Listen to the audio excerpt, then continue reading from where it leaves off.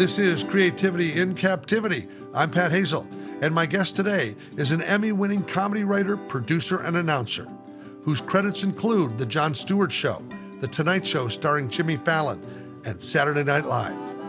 He takes us through the average work week on SNL, and he demonstrates his amazing gift and range at live looping a variety of flatulence. Coming up, my conversation with the most convivial man in show business, Steve Higgins. That spark of electricity, a skipping stone that sets you free, or captive to a mystery, the curse of creativity. La, la, la, la, la. Thank you, Pat. You are a bit of a Forrest Gump of the comedy world in that you're everywhere something funny is happening. I like to think of it as Zelig, but Forrest Gump's okay, you know. No, Zelig is a good call because you're chameleon-like. You can change to the proper environment. I try. Our general focus here is creativity, but you're a really creative guy in my mind. And I guess right off, I will share the immaculate reception of notes given by a director, which is that you were the one person who watched my play Bunk Bed Brothers that I wrote with Matt Goldman.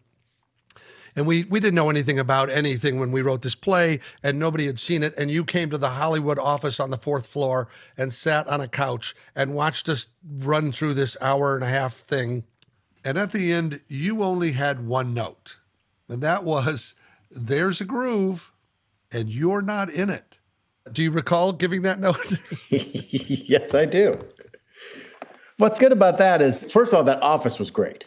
That was a fantastic office. And I felt honored that you would ask me to look at it, first of all. It's that thing of where, and maybe it's I tend to get too broad in my analogies, but it's all stemming from that thing of the author, the person must become co-author of the piece. And if you give too specific notes, people don't put their own thing on it. They go, oh, now this is an order. So they don't enjoy it as more. So that's one of my first, from then on, I've tried to give notes that are very broad and humorous. Like now I will, if I'm watching a sketch and say the shot is like all floor, they need to tilt the camera up or something like that, I'll usually say the Floor Guild of America called. And they wanted to give you an award, but they wouldn't say what for. So things like that. But as opposed to like, hey, there's too much floor. Yeah, the writer will go, hey, can we raise that shot a little bit? Or I remember a director once saying, and he used a little hand gesture where he said, you're giving that gift to me in a box this big, but I need it in a box this big. Instead of saying, be louder or be quieter, he just sort of made me think, oh, how would I do that? And it's also giving notes to people that don't tear them down. It's like at work, it's people come in who are strangers and they go like, oh, that's not funny. And you're going like, oh, no, we don't. Here's how we say that's not funny. Okay, that's it. That's what I need to do. You don't need to make somebody feel bad about it. Just share the wealth. It's sort of more in the beginning, it's like, let's have a quantity of ideas here, and then we'll focus in on what makes us laugh. As a producer and writer on SNL, maybe you can share that week of the writers when the celebrity host is involved and what happens really from a Monday to a Saturday, or because I assume you're off Sunday. Yeah. Well, let's go. We'll do non-COVID time. Yes, please. Yeah. Non-COVID. Monday, you meet the host. Everybody meets with him in Lauren's office around 5 or 6 at night.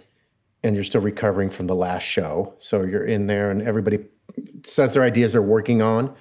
And sometimes they're fake, sometimes they're real, sometimes people, but usually they try to be funny. So the host goes, oh yeah, there's funny people here. This is nice. And how early do you know who the host is? Is it plotted out for the season or sometimes just a couple weeks before? Yeah, exactly. Sometimes it's way in advance and sometimes the week of. You'll notice if you're watching the show and there's no card that says next week's host with Daryl announcing it, that means we don't know who the host is next week or somebody dropped out or whatever. It is the craziest thing because like you said, I think people think of it as like, how cupboard is cupboard? I think they think of Saturday Night Live as a thing, not a description. You know what I mean? It's like Saturday Night Live. That's just a thing. Yeah, it's Saturday Night Live. What time's it tape? The live is live. It's the only delay is the satellite from Earth to that. So you're watching it in my office, and there'll be like the studio feed, and then there'll be like Channel 4 NBC, and it'll be off a bit just because of the time it takes to reach the satellite. You know. So Monday night, we've met the host as a staff, and tell me what happens from there on. Then Tuesday night, they'll come back and they will meet with all the writers, and they'll go from room to office in the cast. And the cast will tell them their ideas, and usually I'll tell the host, when you hear these ideas, don't think about how you'd write them. Think about what you would have fun performing them, how you would do them. You know, what would be the thing you'd like the most to do? What would be the most fun for you to do in this sketch?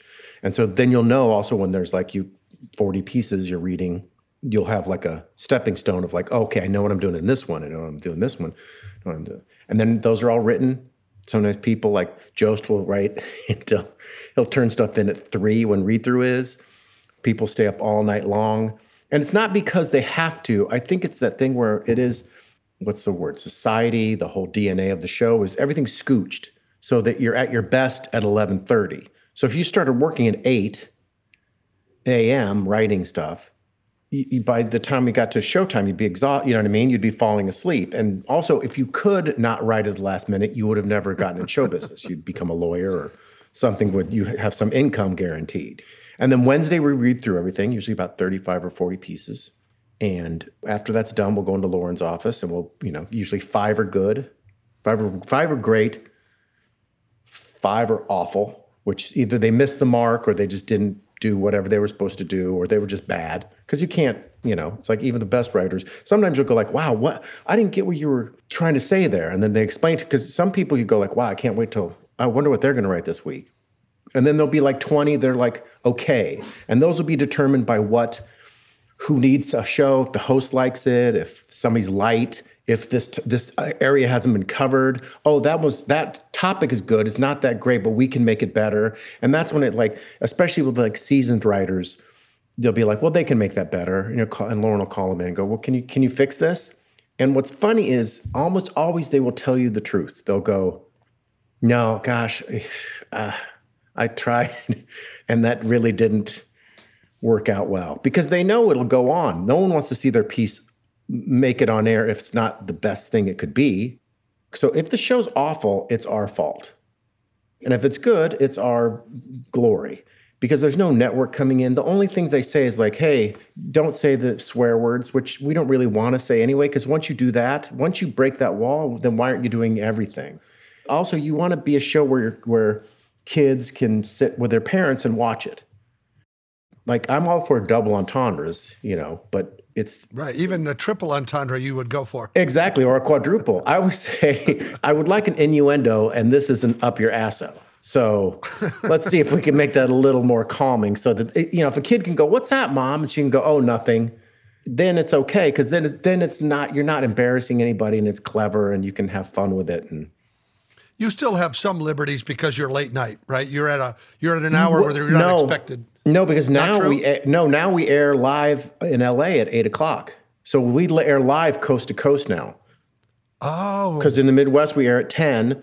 Like when we grew up, it'd be on at 10:30, and then in LA, then they air the repeat at 11:30 in LA. So now we're prime time. Wow. Okay, I did not know that. And something you mentioned to me while we weren't talking was that the writers have kind of an auteur approach, that Lauren encourages them to pick the costumes, to go through all the process, that in some ways they're writing and directing that initially. Yes, they're producing the whole piece, and they use the smart ones use the talent of because we have the most overqualified staff in America.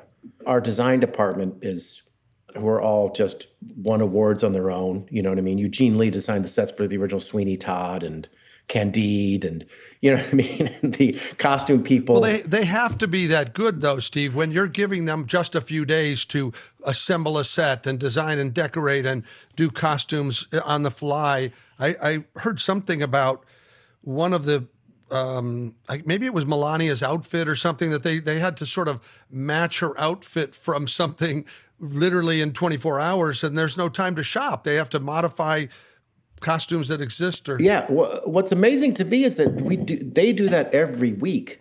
That they don't win an Emmy every time is insane. It's like, because our show, you can't compare it to, it's like doing a Broadway play every week. Because there's 0 on Monday, there's 0 on Tuesday. So you really have like Wednesday, Thursday, Friday, Saturday to make a show that is about that week with, and also our wigs. And when we switched to HD, which was years and years ago, the only thing we had to change was we had to make the lace on the wig a little closer to the head. That's it. Because everything was too good to begin with. You've seen the show. You go, I'm still amazed. I've been there since 95. You just go, gosh, I cannot believe this got done. It's just insane. A pirate ship will be in the middle of the studio. You know, right. a castle will be here. Everybody's in 17th century garb. Everybody looks exactly like the same outfits they had in whatever parody this person wrote a sketch about. And the film unit is insane. They go out and shoot things in one day that film companies can't do in a week. Right. Everybody's at the top of their game. And it's a lot of collaboration, and it's a lot of people helping each other out and, you know, going like, hey, here's a joke that might work for that. Or there's a lot of area here I still want to talk about, but I'm really interested in when you walked in the door. I know that you had other things in your career that led to that, but because you were a guy like me that grew up when the first Saturday Night Live came on, what did it feel like to walk into that space and have a job at Saturday Night Live? I was scared shitless because almost everybody was gone. I was working on the Jon Stewart Show, not the successful, popular one, the one before that, not the Daily Show. And John, who's a delight, just a delight. He was awesome. He deserves all his success because he really is a great host. Yes, he is just the best. He's smart. And when we were writing on that show, he would come up with stuff that was funnier than we could write. And people would go, oh, you guys wrote that bit for that interview. No, we did not. And so in 95, the network thought that they knew everything because they had cast Friends. So they said, Saturday Night Live is not funny anymore. God damn it, it's not funny. These people are not funny. Chris Farley's not funny. Adam Sandler's not funny. David Spade's not funny. Tim Meadows isn't funny. You know what I mean? All these people, they just wanted to get rid of everybody. And so everybody just said, from what I recall, just went, you know what? If you don't want, I don't want to have to be there. I got career stuff. If you want me to stay, I will. But it was a mass exodus. And so the only people I think were left was like Norm Macdonald doing Update, who I knew from stand-up days, you know. Molly Shannon had been there for half a season. Tim Meadows, I think Mark McKinney stayed on. And I think that's about it. And then the writing staff was... Will Ferrell wasn't there yet? No. When Will Ferrell was my first cast, Will and Daryl and Sherry and Nancy Walls and... I know that you were scared, but there's a weird responsibility, and you've carried it in several of your jobs, where iconic things like a franchise like The Tonight Show gets... Like that announcement for you and Jimmy must have been insane to be the stewards of The Tonight Show. Yeah, it's so, exactly. It's so crazy. I have two of the greatest jobs in the world. You have to pinch yourself and go like, you know, why am I so blessed? What happened here that I won the lottery twice over or 3 times over? You know, it's like. And the two jobs are in the same building. They're 3 floors. Well, that's the reason I can do them, because I walk down. They record SNL on 8 and they record Jimmy on 6. So I just go back and forth, and I have an office on 17, office on 9, and a dressing room on 6. So I go between 3 floors. You know, I get my suit on. Like now I'm doing it from home on a Shure microphone because the studio's so small. So I just do the announce via that. But then I could go visit Jimmy in his office with a mask on, and we hang out every week.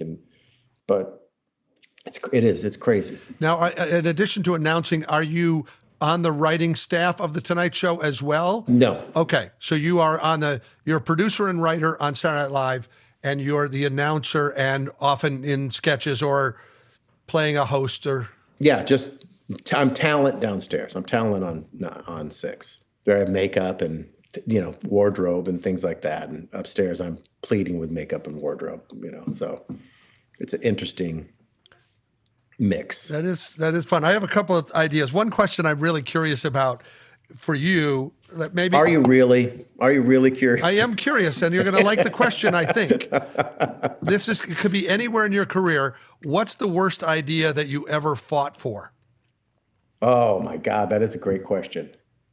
It does go with that thing. You usually fight for the thing you hate. For some reason, it was, I believe, it might have been, oh God, there's so many. Maybe we had to write this monologue for Nathan Lane where they sang Hakuna Matata. And I think Dennis McNicholas and Adam McKay. Again, remember too, this is my truth. This is what I remember. And this might be a total lie, but this is how I remember it. And they had Lauren playing the guitar in the Hakuna Matata monologue. And it was like, why did we do that? Why do we have Lauren play the guitar? He didn't want to do it. He got mad about doing it. We forced him to do it. And it's like, come on. So Nathan Lane, who was a delight, by the way, who's one of the most talented people I've ever met in my life, who I always ask, why do you do drama if you can do comedy so well? I still don't understand that. Why you can spend weeks and weeks inside a character that brings joy, or you have to go into the deep part of yourself to get there, which is, what is it? Alec and Hanks and Nathan Lane. There's a few people who can do both as well, Yeah, I mean, it blows my mind. He's immensely talented. And of course, when you see him in musical theater, he knows every part of that toolkit to get the laugh or sing the song or do the dance or have the belly laugh. Oh my, I saw him in the Front Page on Broadway. Did you see that by chance? I did not, but I would have liked to. If you get a chance when you go to New York, go to the Lincoln Center Library because you can watch all those on tape. It's like a master class. And I saw him on a Wednesday, which is, you've done a matinee already and you're exhausted. Wednesday's the worst really night to see a Broadway show. But he and John, it blew me away. It was so brilliant to go, how did he think of that bit of business? Everything was, I might do it when the world opens up again and go watch it again because it was so delightfully old school humor. Well, let me pay a different compliment to you because I sort of rehashed a quick look at the Downton Abbey parody, the Downton Sixby thing. Yeah. And I just have to tell people who have not seen this, it was you and Jimmy Fallon and the staff doing your Downton Abbey parody, which there are clips all over YouTube. But there's a great compendium of Steve's extended version of Higgins' dirty secret that is so funny about you sharding your pants or something. Yeah. And you go on with different words for something about repotting the geranium and extra beef on your cordita. Different euphemisms for defecating in one's pants, yes. Right. And I would say mostly single entendres in that.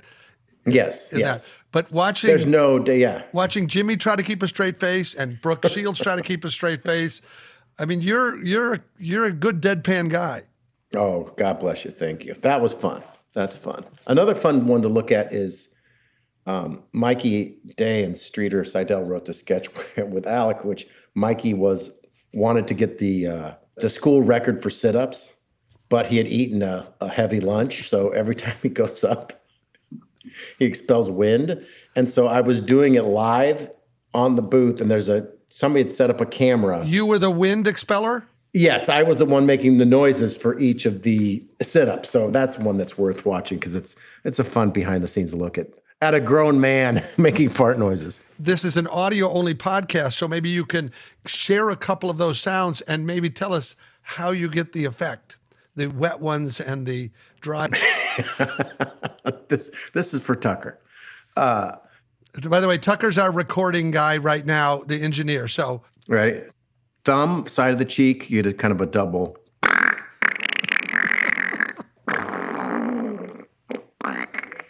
And then the squeaker, the stepper, the quacker, the double one. Wait, you got to do that one again. The what one? The double or the squeaker? Give me the squeaker, then the doubler.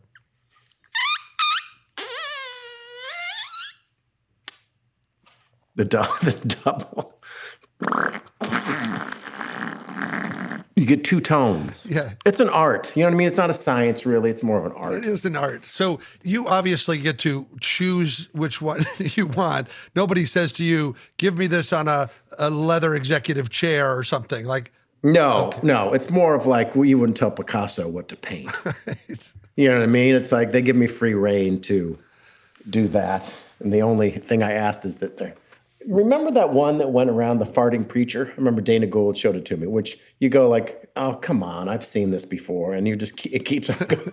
And every time he does this, every time there's a physical action connected with it, it makes it like you go, okay, it's because it's like a magic trick. You need that, it can't just come out of the blue. You have to create the illusion of it. So I highly recommend watching that Mikey Day sketch if you want to see fartastics. we will do that. Now, you grew up with a house full of boys. So let's just talk about your early years, because many of you are in the upper echelon of the comedy business. Brother Dave, a great comedy actor, and has been in a number of series, and Brother Al, writing on the Kaminsky Method and Malcolm in the Middle and News Radio, all of those sorts of things. So I had met your mom a few times, and she was a great matriarch of the Higgins brothers. But you just give me a little bit of sort of the early household where comedy was prevalent, I guess, in competition, and probably where fart jokes ruled. What's funny to me is people always go, wow, how can three of you guys be in show business? That seems weird, doesn't it? And to me, it's like, well, why wouldn't? You grew up in the same house. Humor was the coin of the realm in our house because we didn't really yell. So you had to burn the greatest gift is burning someone. You know, that's the greatest joy still I feel on earth. There's a righteous burn on somebody with a humorous outtake. It's just a nice feeling, which is from youth. You know, also eating like this, covering your food so it doesn't get stolen. I still do that. I have to fight myself it's like growing up in prison with 4 brothers and a sister. Because we just all goofed off and by the time, in 10th grade, my dad died in 10th grade, so it was pretty much Wild West after that. And it was just like she just wrangled us and did whatever she could to push people in a certain direction. But it was always just do your best, sign your name to it, pretend like which you don't always take that advice, but I try to pass that on to my kids. Whatever you do it as good as you can. And then it'll make life sweeter and time will fly by faster. And it just is always a good thing to do and give it your all, as opposed to, the biggest insult is like, that's a half-assed job. That would be like the thing you'd go like, oh, geez. And if we ever said, I'm bored or why me, we would get in trouble. That would be the only time we'd really get, you're bored? Okay, go clean the garage. Oh, God damn it. Why did I say that? But I think boredom too is the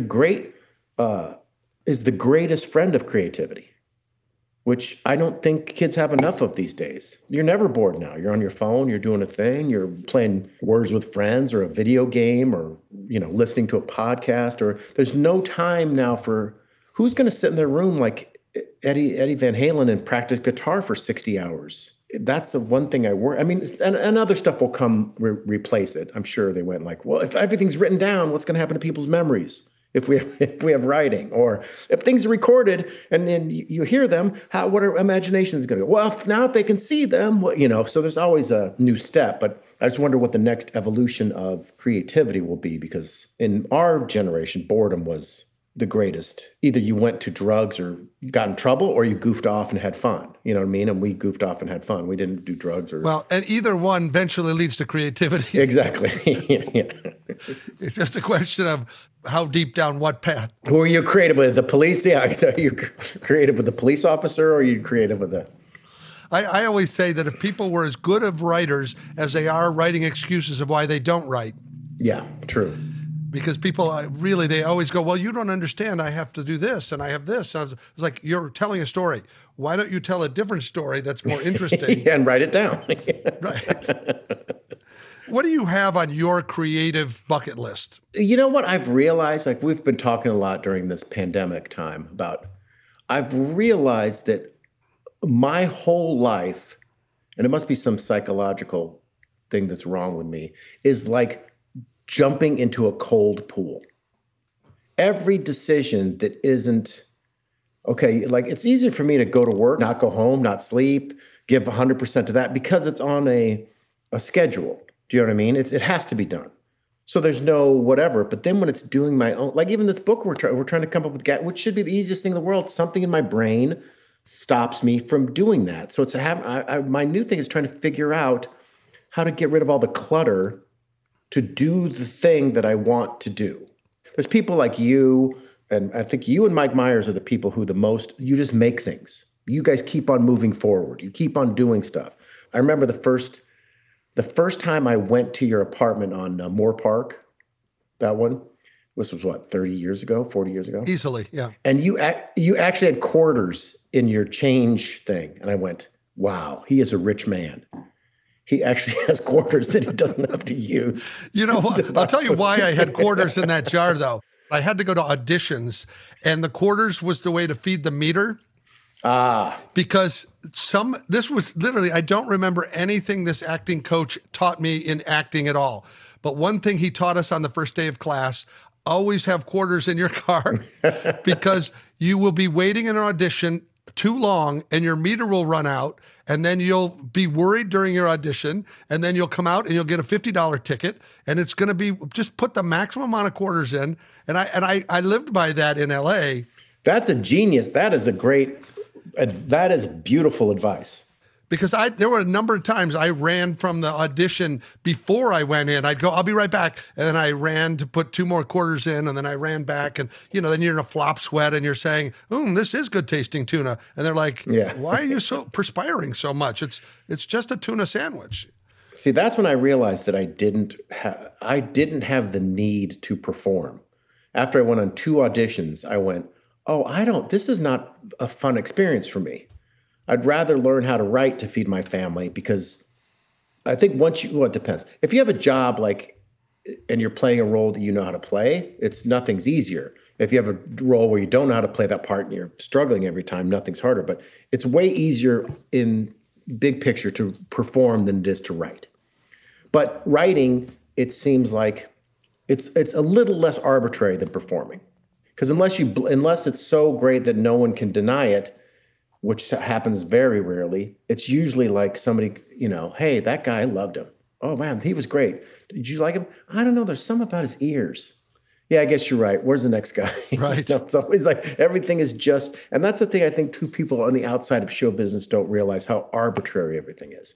They think there's a plan. I think that's why conspiracy theories are so popular, because they think there's a plan for everything. And the older I get and the more I see of stuff, you realize, no, there's no plan about anything. Things just happen. It's also tremendously unfair. Casting is such a very difficult process when you're putting together a family or neighbors or anybody in a sketch or anything.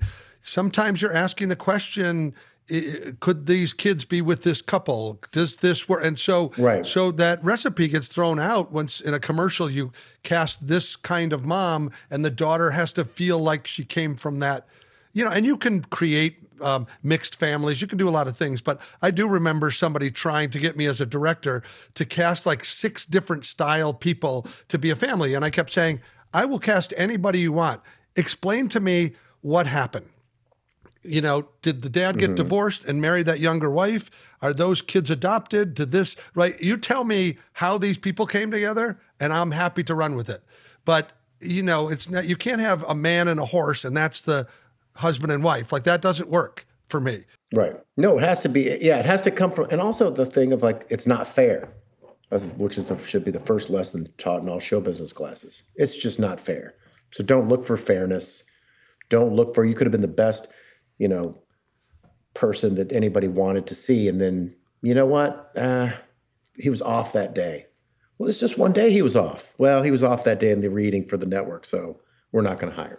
It's all just arbitrary and random. And I think a lot of people, they want to do exactly what's on the page. They write it that way. And yes, that's sort of an ideal of where they're headed.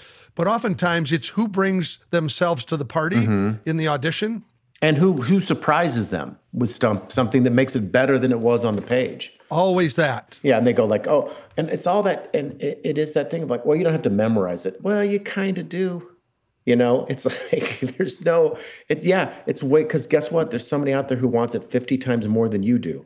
And they will memorize it, and they will get it down, and they will go, and they'll make a game out of it, and because it is like, it's a crazy, crazy business. And why would you do it if you could do anything else? Unless you love it and it's the only thing you can do, it's like, you can't dabble in it.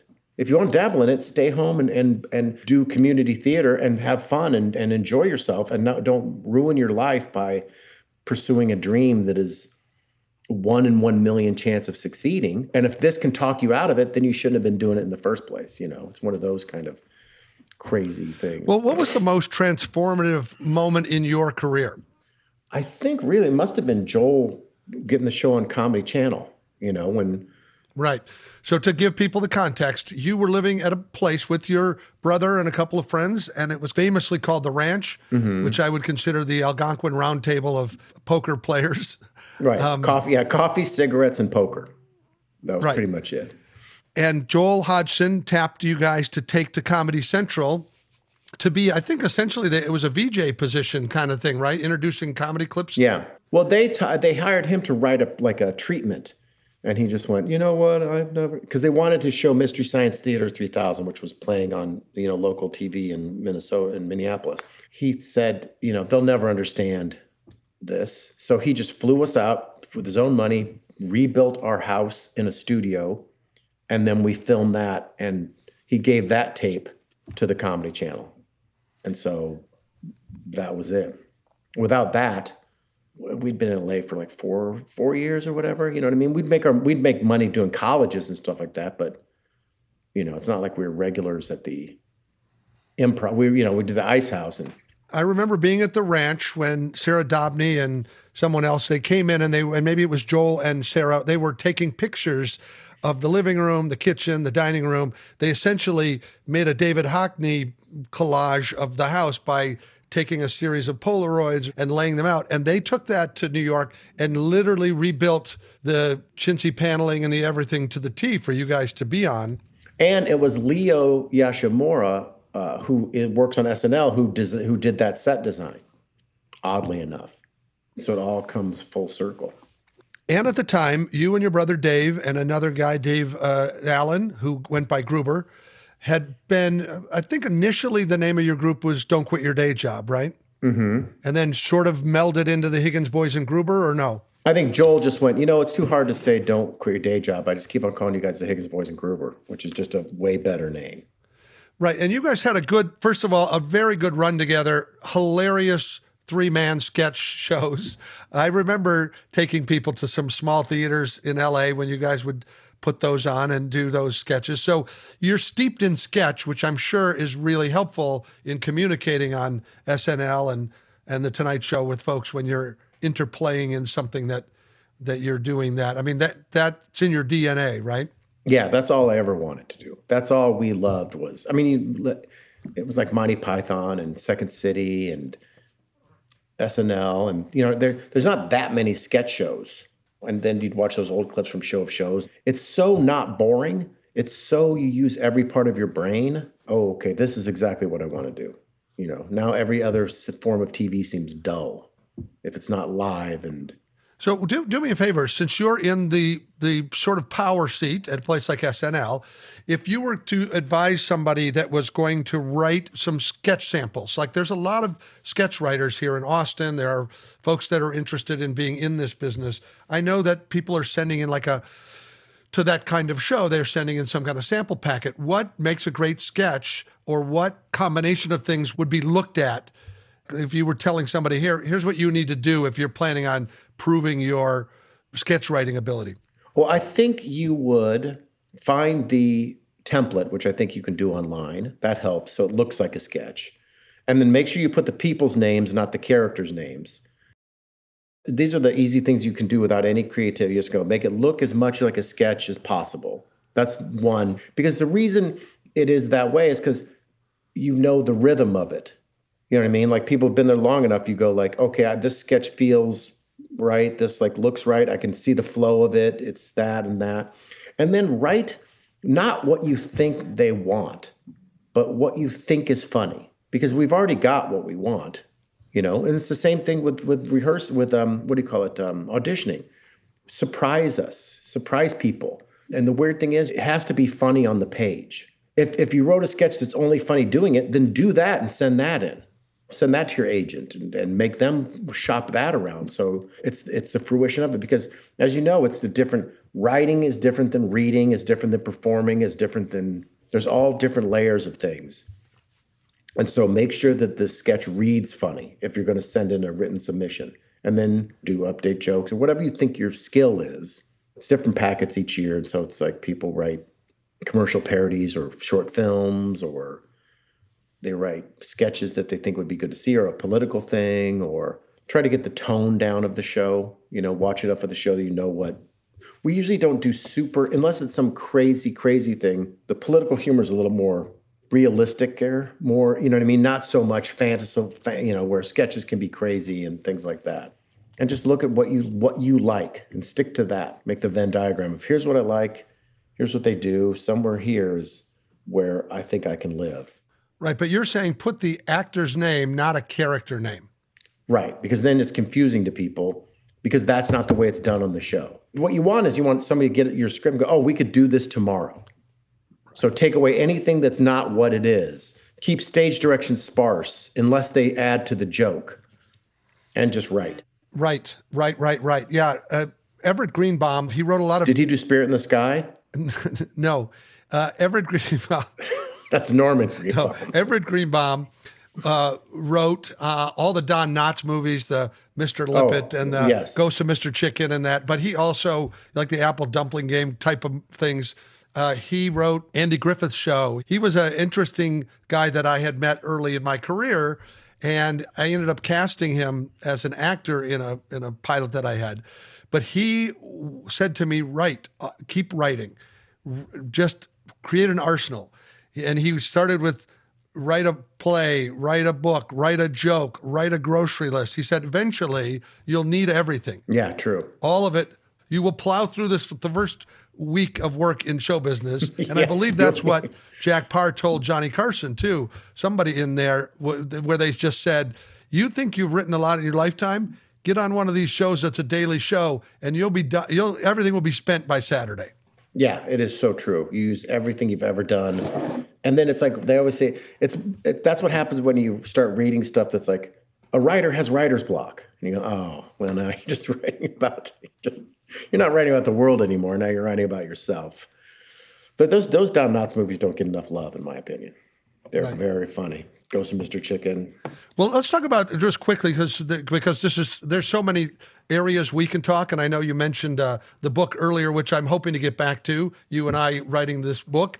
But that brought up kind of a thought of mine is when we were starting to develop the content for this book of gags and, funny bits of business, you impressed me with the secret to spreading joy is a little bit of your philosophy. Can you talk a little bit about what makes life worthwhile in terms of making people smile or laugh? Yeah, well, I think that's all. It's better to light a candle than curse the darkness. So it's more fun to just make things more fun. Everything should be. Life is brutish and short, and it's like, why not make it as joyous as possible with little things that can make people's day brighter, just to beat away the monotony or the tedium of living, And it's like, isn't that the whole point of being alive, is to have fun and goof off? And like, all the best humor comes from goofing off. The funniest thing you've ever said wasn't on stage. It was in a living room because it was such a specific reference. You can think of times when you made people pee their pants from laughing, but rarely was it when you were on stage. It was when you were in the moment of now and listening to things and being in the present to do a joke that would make people at that moment feel like, isn't life wonderful? Because it's about feeling, and especially now where everything's so shitty and we're living in a bad Lifetime science fiction movie. Somebody said, I forget who said it, this time is the point of the movie that would be a montage. That's how boring and horrible this time is. You wouldn't show it all. You just go, oh, they had to wear masks and and then it'd be done. But it's like, it's all about sharing joy and making people feel just happy. I remember one of the times laughing the hardest in my life several times is when trying to suppress laughter. Yes. When you're not supposed to laugh, and I was at some esoteric play in Omaha. They were earnestly doing this playwright's content in some absurd way that, like, there were several people in pots where their heads were sticking out. It was a brutal watch as an audience, but the audience wasn't big enough to leave because these actors were looking out at us and there were four of us in the audience. And we thought, well, we can't leave. We can't get up. That would be the worst. So we tried not to laugh, but we were so close together that you can feel, the laughter being held back, which only made us want to laugh more. And you didn't want to laugh at this serious thing. So, I mean, it's kind of like laughing in church. It's not cool. No, exactly. But it's like you can't help it. Especially if somebody else knowingly is looking at you, knowing that. Saying, don't laugh. Yes. Yeah, do not. This would ruin this man's life if you laughed, which just makes the stakes higher. Right. So, well, how much of your success can you attribute to coffee? I'd say all of it. Now I don't know nicotine anymore, so it's really coffee is the drug of choice. It's all of those. I read all those books about early coffee houses and things like that. And I've cut way down. Like I used to drink coffee 24 hours a day. Just would have a cup of coffee in my hand nonstop. Now it's like in the morning, and I have an espresso machine at work if it gets late, and I'll have it then. But it is the thing that starts my day. I will go to sleep going, oh, I can't wait to have a cup of coffee in the morning. It's just a delight. Because I made the choice. I said, well, you're going to have to choose coffee or cigarettes. And so I went, you know what? I'd rather have coffee. Because cigarettes, kids, bad news. Finally, something. One-way street. Something for the kids. Say no to dough. Yeah, something for the kids. Kids have to learn. You also do a bit of walking in the city, right? I mean, between an apartment and the shows, how much does walking impact your thought process or your cleansing process creatively? I think walking is one of the best. Well, it's like any sort of thing that gets you out of your head and into your body helps clear the path for, well, it's like that book that I love that we've talked about, the one, the War of Art by Stephen Pressfield. It's a great book about, it's the thing of creating a pattern of creativity and making it so that you allow creativity to come in. So if you're working hard on something, you working harder on it isn't going to solve it. It's you letting go, and your brain your subconscious never stops. That's why you always hear, like, I was walking through the park and suddenly the answer came to me for this scientific equation, or I was going down the street and bam, an apple fell on my head. And that's why it's because your brain doesn't stop working. But if all you do is work, then there's no place to refill the well. You have to have fun. You have to goof off. You have to see people. You have to go, this is my finite amount of, especially when you're first starting, you have to go, this is what I do. I'm not getting paid for it now, but this is who I am and this is what I do.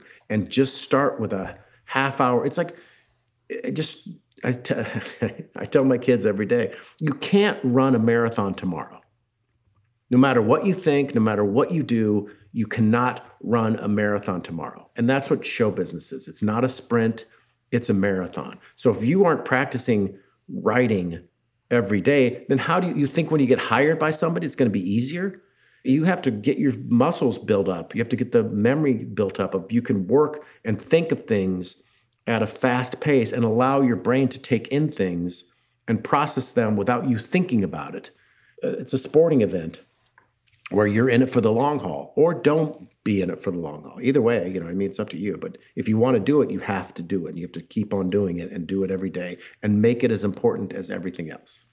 Right. Create a routine, a system that works for you. Focus on the craft, not really the results, I think is a good thing. I think in the War of Art, Stephen Pressfield, we're going to have on this show coming up, he talks about resistance and how everything is resistance, every excuse, it's really, really true that people can find reasons not to. There's a self-sabotaging side of us where we can get comfortably in a habit of not doing the work. Well, it is that thing where he says it's not, you are going to write that opera, but not today. You'll do it tomorrow. We'll start on it tomorrow. Everything I've ever thought about, like every new kid who comes to, people, can I talk to you about being in show business? I have copies of that book in my office. I just buy them by the tens and just say, read this. This is everything you need to know about being in show business. Or not, no, more about being a creative person. Because it doesn't give you show business lessons like the quarters, right, like the leaving, getting the Garfa. That's a genius show business lesson. It's just about how to work and how to create. And it doesn't matter what the field is. Because what I love about him, I read his book on Thermopylae, Enemy at the Gate or something like that. And then I was reading a thing on this site called Brain Pickings, which is a fun site to go to. And it said, here's the best books on writing. And it was like Stephen King's book, which is fantastic. And then number 2 was his book. And I go, well, I have to get that because I didn't know he wrote that, And then I read this book and I've read it 10 times. I got the book on tape. Every once in a while, I'll just go back to it. And it is truly one of the best things I've ever. I couldn't be a bigger fan of that guy. In this Conversations of Creativity, we always want the listener to have something they can go to. I think your recommendation of The War of Art is a good one. And also just the stuff you were saying in the beginning about how to give a note. That is not just applicable to actors or writers. It really is diplomacy in life, how to be diplomatic in criticism in some ways. Life is a poker game. And it is like you get a hand. If you're too excited, especially in show business, if you want that roll too much, people go, oh, something about that guy I don't trust. If you have a royal flush and you're paying, quarter, nickel, dime, and the first thing you do is throw $5 in, everybody's going to fold. You're not going to win the hand. You have to play it easy, and you have to make it so that what you're doing, and if you beat somebody who's losing, and you don't gloat, you can gloat if you've taken down the guy who has giant chips. Mm-hmm. It's all about that. Again, it's listening and reacting to the moment you're in and letting the world come into you, so that you cannot be in the past or the present, so you're in the future now. So that joke you made now won't be funny 5 minutes from now. It's that the joke that you're talking about now is the thing that it's just of the moment. I remember one time, and this is for the older kids. Any kids listen to this, ask your mom and dad. But at work one time, Colin Quinn was one of the funniest people ever. Hugh Fink, who's a very funny writer too, was wearing a turtleneck, a maroon turtleneck, I believe, and a aquamarine sharkskin suit to the show. He thought it looked sharp. And Quinn looked at him and he goes, Fink, you look like you're on your way to buy your 3rd Leroy Neiman painting, which I thought was one of the funniest things I'd ever heard, because Leroy Neiman was like a Playboy artist who would always do like paintings of fights and stuff like that. And he was like very specific. And it's not his first. His third Leroy Neiman. And it's things like that. Right. It's everything. It's so specific. It's so specific, yet so perfect. And again, that one in a script, maybe that'd be kind of funny, but in real life, it was like spit coffee out, getting punched in the side of the head with pure joy humor. Just a burn that is a fun, not a mean burn, not like something to make somebody cry, just a fun, goofy thing. Well, I will say this about your humor in general, and you being to be around you, is that you are never mean-spirited. I try. Well, I'm not around you all the time. I'm sure your family might differ with me on that. I do remember a time when I was writing on the writing staff at Seinfeld, and for some reason, I don't know why they do this, but some company was trying to name some new perfumes, and they sent the samples FedEx to the offices, the Seinfeld offices, and I think it was for a People magazine or something. It was, can you name these different scents? And so instead of Jerry doing it alone, he had there were 3 or 4 of us in there with him, and he would just open up a little vial and put it under your nose, and then you had to name it. I just had a whiff of this very odd, musty, old kind of smell, and I said, Liberace's coffin pillow. And it just came from the sense, that weird smell. And it's sort of like, I don't know that I would have ever put those words next to each other. No, but the sense, but because you were living in the moment, made you say that. Right. It is. It's like also he talks about the muse, Stephen Pressfield, and that's what it is. You don't own that joke. It just, are you fun? You know what I mean? It's like, it just stuff happens. And because there's not anybody in show business who's in comedy who thinks they wake up some morning and go, oh, I forgot. I'm never going to be funny again. I've just forgotten how to be funny. And everybody lives in the state of imposter syndrome. I don't know anybody who doesn't have that. And I don't know anybody who, when they're first starting out, isn't scared shitless all the time. And the more I think you know that and can acknowledge that, the more of a good life you'll have. And the more you go, don't listen to the reviews. If you listen to the reviews when they say you're bad, and if they say you're good, then you have to listen to them when they say you're bad. And also, everybody who's in show business is broken somehow. So you just have to figure out how you're broken and not cure it, but cope with that brokenness. Like usually when you hate an actor, when you go like, I hate that guy, almost always you're jealous of that person. So if you just go, oh, I'm just jealous of that person, it will name it to claim. You got to go, that's what it is. Oh, I'm jealous. I didn't realize that. I wanted that role. It's like people complain about successful stand-ups and they go like, well, why aren't you complaining about them anymore? They're still standing up. They're still doing their act. Why aren't they just as bad now as they were then when they were super successful? Oh, I see. It's the success you're complaining about. Oh, I get it. So don't live in that world, right? Because it just hurts you. It's just corrosive and eats you alive because then there's no winning. You just made me realize, Steve, why I hate you so much. Because I'm jealous of you. Exactly. I got it all. You're the guy with the lampshade on the head at the party, and everybody wants to be you. But you are indeed the life of the party. I'm so grateful that you spent this time with me chatting about creativity and about show business.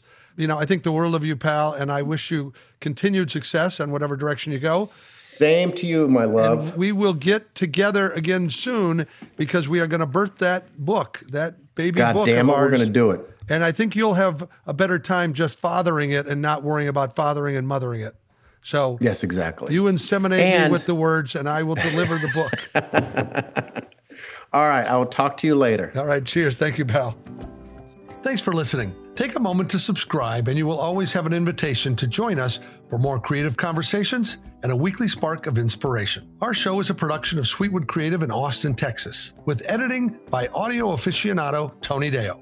Our original music theme was written and sung by Maya Sharp. Additional support courtesy of our creative posse, Delilah Lovejoy, Casey Franco, Tucker Hazel, and Diane Johansson. Please feel free to share your input or dash off a review on social media to help grow our creative community. You can find us on Instagram at Pat Hazel with 2 L's, on Facebook, or by visiting our website at creativityincaptivity.fun. Yeah, you heard that. It's .fun because .com is just not fun. Cheers.